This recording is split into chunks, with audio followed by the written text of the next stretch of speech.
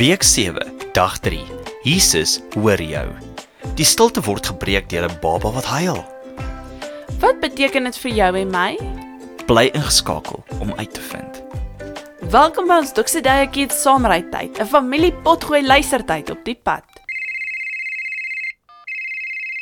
Wat is daai geraas? Dit is seker iemand se alarm wat afgaan. O, dis 'n aaklige geluid om jou wakker te word.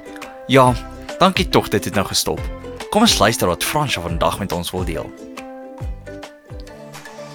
Hy kan meer doen as wat ons droom.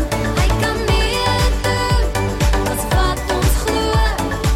Die stilte van 400 jaar is gebreek deur die huil van 'n baba, Jesus, sodat wanneer ons hom aanvaar, sal ons nooit weer stilte hoef te beleef nie, want ons kan hom hoor.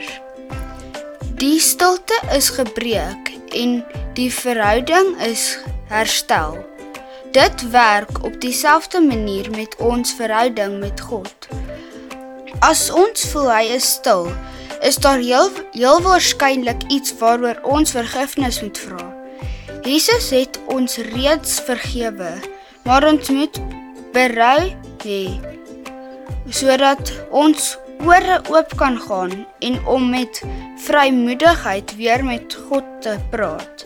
Ja, Jesus leef in ons harte. Selfs wanneer ons hom nie kan voel of hoor nie, is hy daar saam met jou en gereed om te antwoord as jy roep. So hy luister heeltyd en hy is altyd daar. As die regverdiges sy hulp roep, hoor die Here hulle en red hy hulle uit al hulle benoudheid. Psalm 34 vers 17. Selfs toe God stil was hy besig om te werk. So wanneer jy bid en voel asof God jou nie hoor nie, weet dit, hy hoor altyd. Kom ons bid saam. Here Jesus, ek wil U so graag hoor, met U praat en vir U dankie sê. Help my om die storms in my lewe stil te maak, met die wete dat U regtig in beheer is. Selfs al kan ek nie U stem hoor nie, dankie dat U my hoor. Amen. Ja, dis 'n goeie manier om jou dag te begin en weet dat hy ook graag na jou wil luister. Ek hou daarvan om na aanbiddingsmusiek te luister wanneer ek wakker word. Dis asof ek kan hoor hoe die Here praat deur die woorde van die liedjies.